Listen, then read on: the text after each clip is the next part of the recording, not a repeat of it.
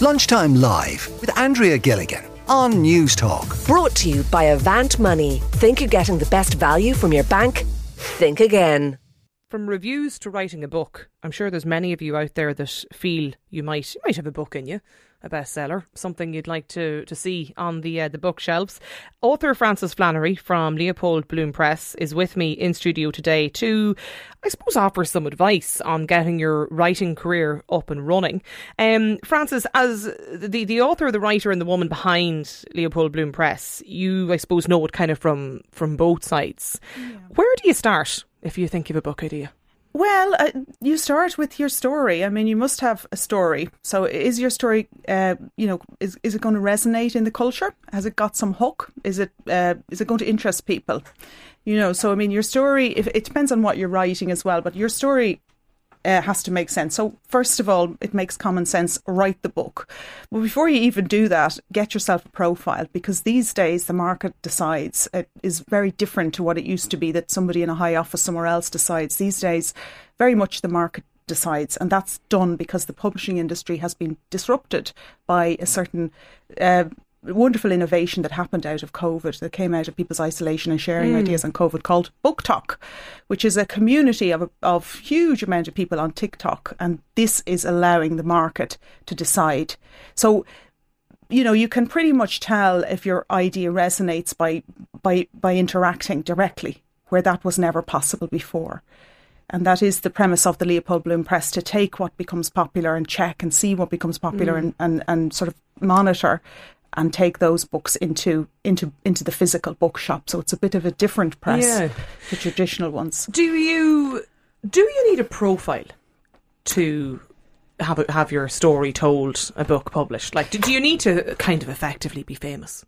No, not at all. I mean, they say a good book will carry itself. A good story will resonate and carry itself. It depends if you're talking about fiction or non-fiction. So if you're talking about non-fiction, which, as I say, would be human interest, obviously it has to be something that, that people are interested in. The interest alone can become, something that tallies. But I do think now, more than ever before, because of the way the publishing industry is going, I do think that it is valuable to create a profile online and to be au fait with certain channels like TikTok and Instagram and Twitter.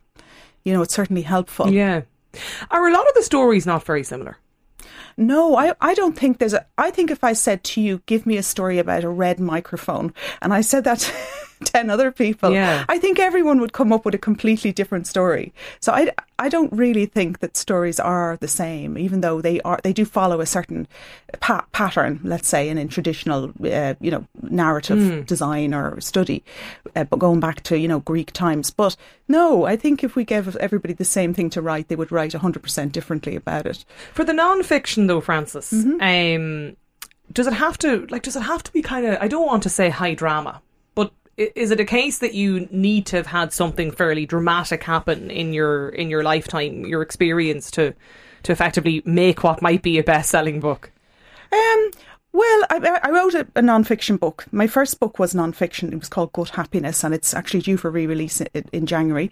But I mean, it does. If people can, I suppose, if you look at the highs and troughs of life drama, you look at those things, they do resonate with people. We do need some action when we read, and we do have to know what's happened, and we do have to hear it.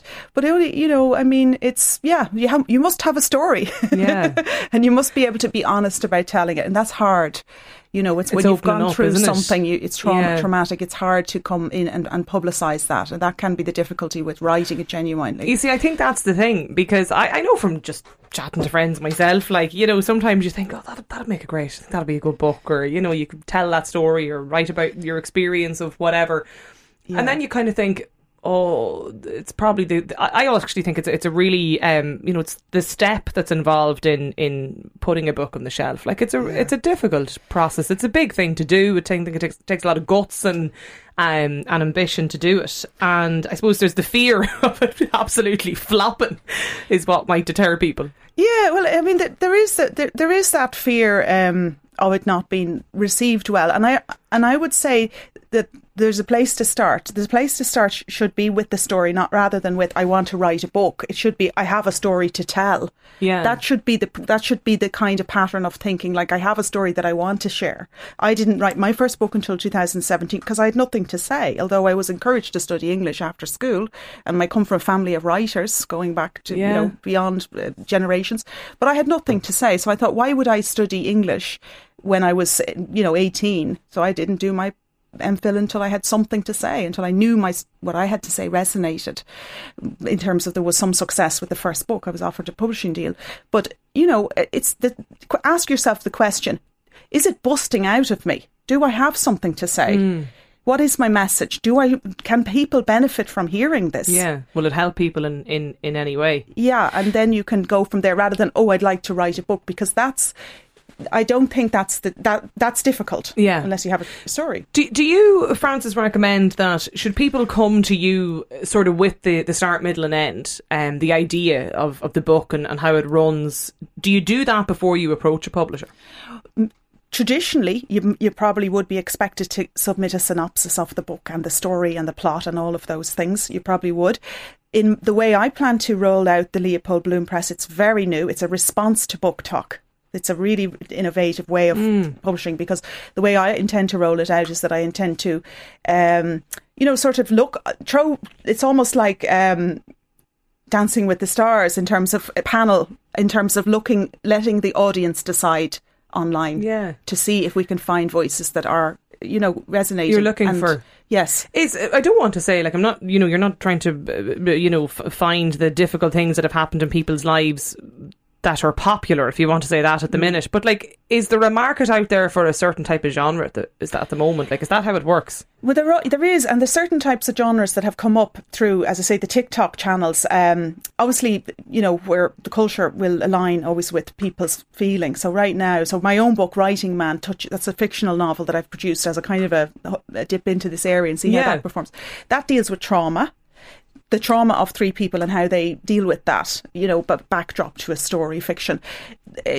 So I think people are interested in topics like that because we've all come through a lot of traumatic, stuff in the last while. Yeah. Anxiety is key. How we respond, and do we even know we have trauma? This is explored in that fictional novel, Writing Man.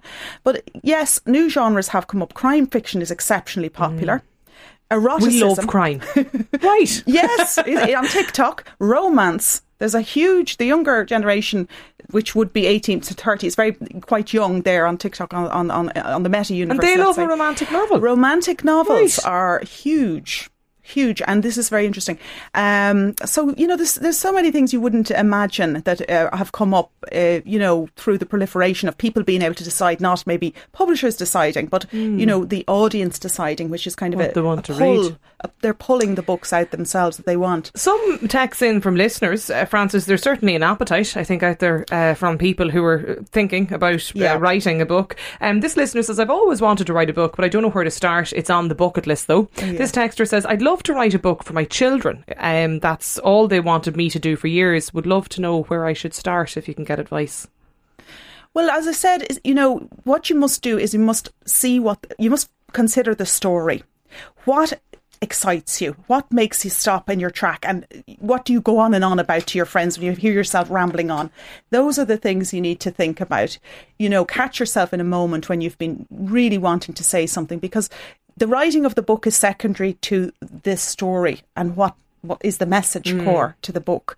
So to the lady who wants to write the book to the children, what would she really like to say to her children? What would be her legacy? What does she learn from life? What does she want to do with that story? And how can that how can that, roll out? That it becomes, something that she wants to say. Are there things you'd say, or maybe publishers would say absolutely no to straight away? Are there just no's out there? In my publishing house, I can tell you that for certain areas probably wouldn't be for me, but it's specific to the publishing house. Okay. So you have to figure out who you're approaching or how you're dealing. And what they focus on. Exactly. So there are, people who target certain areas. There is an area for every type of writing, of course. Absolutely. And look how big and broad the universe is now. across globally, there's an area for everything. Nothing is off limits. This texter is wondering about how many drafts does a book go through. The different draft seems like the most the different writing of the draft seems like the most tedious part of writing a book, says this listener. It can go on for an awful long time. Would you want to set a year aside? You absolutely, at least. Right. My book, probably my novel, my non-fiction, because it was easy to write, because it was about experience, real experience. You know, well, I probably had 10 years because I was... You had 3 chapters already in your head, probably. Yeah, and you're living through that experience, so you just have to get it down on paper. But when you're writing a novel, you can expect to go through so many drafts, and at some point you have to put it away. I find a great way of doing it is to record yourself reading it out, and when you hear it, it becomes much more coherent, because you can hear if it sounds wrong. Suddenly it's alive. So a great way to, stop yourself from going over drafts is to read and record chapters and to listen to them back and edit them that way. You'll find it's much easier to do it like that. On your own book, Writing Man, how did you find that writing, the experience of writing the book? The experience of writing the book was wonderful for me, because I was going through, as I said, I started the book when I was in Trinity doing the MPhil. So I had I started it as part of that, and I took it outside of that. So going through it was exploring everything that I had sort of come upon in theory. So the theory of writing plot, the theory of writing narrative, the theory of everything you're learning, and you're applying it. And it's a wonderful experience. It is no doubt challenging. There's no doubt it's challenging.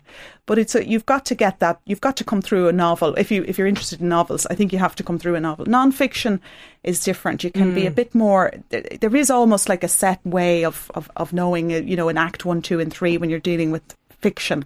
But when you're dealing with non-fiction, it somehow feels easier. And what a lot of people do, of course, is write their own story and then put it into fiction. Because it's much more safe. You can hide behind the characters then, can't you? You can hide behind the characters. Makes for a much more interesting read. And just give them more peaks and troughs, of course. That's another way. Just a final tip for people, I suppose, just to get the courage to do it. I've often sort of had it half idea in the back of my mind. Yes. I have the title. You have? Yeah. Wonderful. I just didn't really know where I'd start, and I don't know if I want to put the commitment into it. Probably not the thing you should say to a potential publisher. No. There's different types of writing. There are writers who collaborate as well. So actually there's a couple of writers who produce stories and will come to somebody else who is interested in writing a book and say, let's do this together. So you can tweak and fiddle around with it to make it right for that person. There is actually that. And that's like a customised sort of, almost like, it's not ghostwriting, but a collaboration. Yeah. It's a collaboration in fiction, and it's very popular. Okay. So there's many different approaches when you get involved, and there's lots of seminars and there's lots of shows, and anyone who's interested in self-publishing, there's hundreds of shows in the UK, massive ones all over the world now, because it's a huge area. It's huge. Really interesting. Plenty to consider, Frances. Best of luck as well with the book, with Writing Man. Thanks a million for your time here. Lots of advice there for listeners. It's actually, when you look at the text line, there's obviously loads of people out there that are considering writing Ireland a book. is rich with literary sort of talent. This is why I've come to the publishing end of it, because I feel like just writing my own book wouldn't be enough. There's everybody in this country is rich with it. Author Frances Flannery from Leopold Bloom Press. Frances, thanks a million for your time here on the programme today. Lunchtime Live with Andrea Gilligan. Brought to you by Avant Money. Weekdays at midday on News Talk.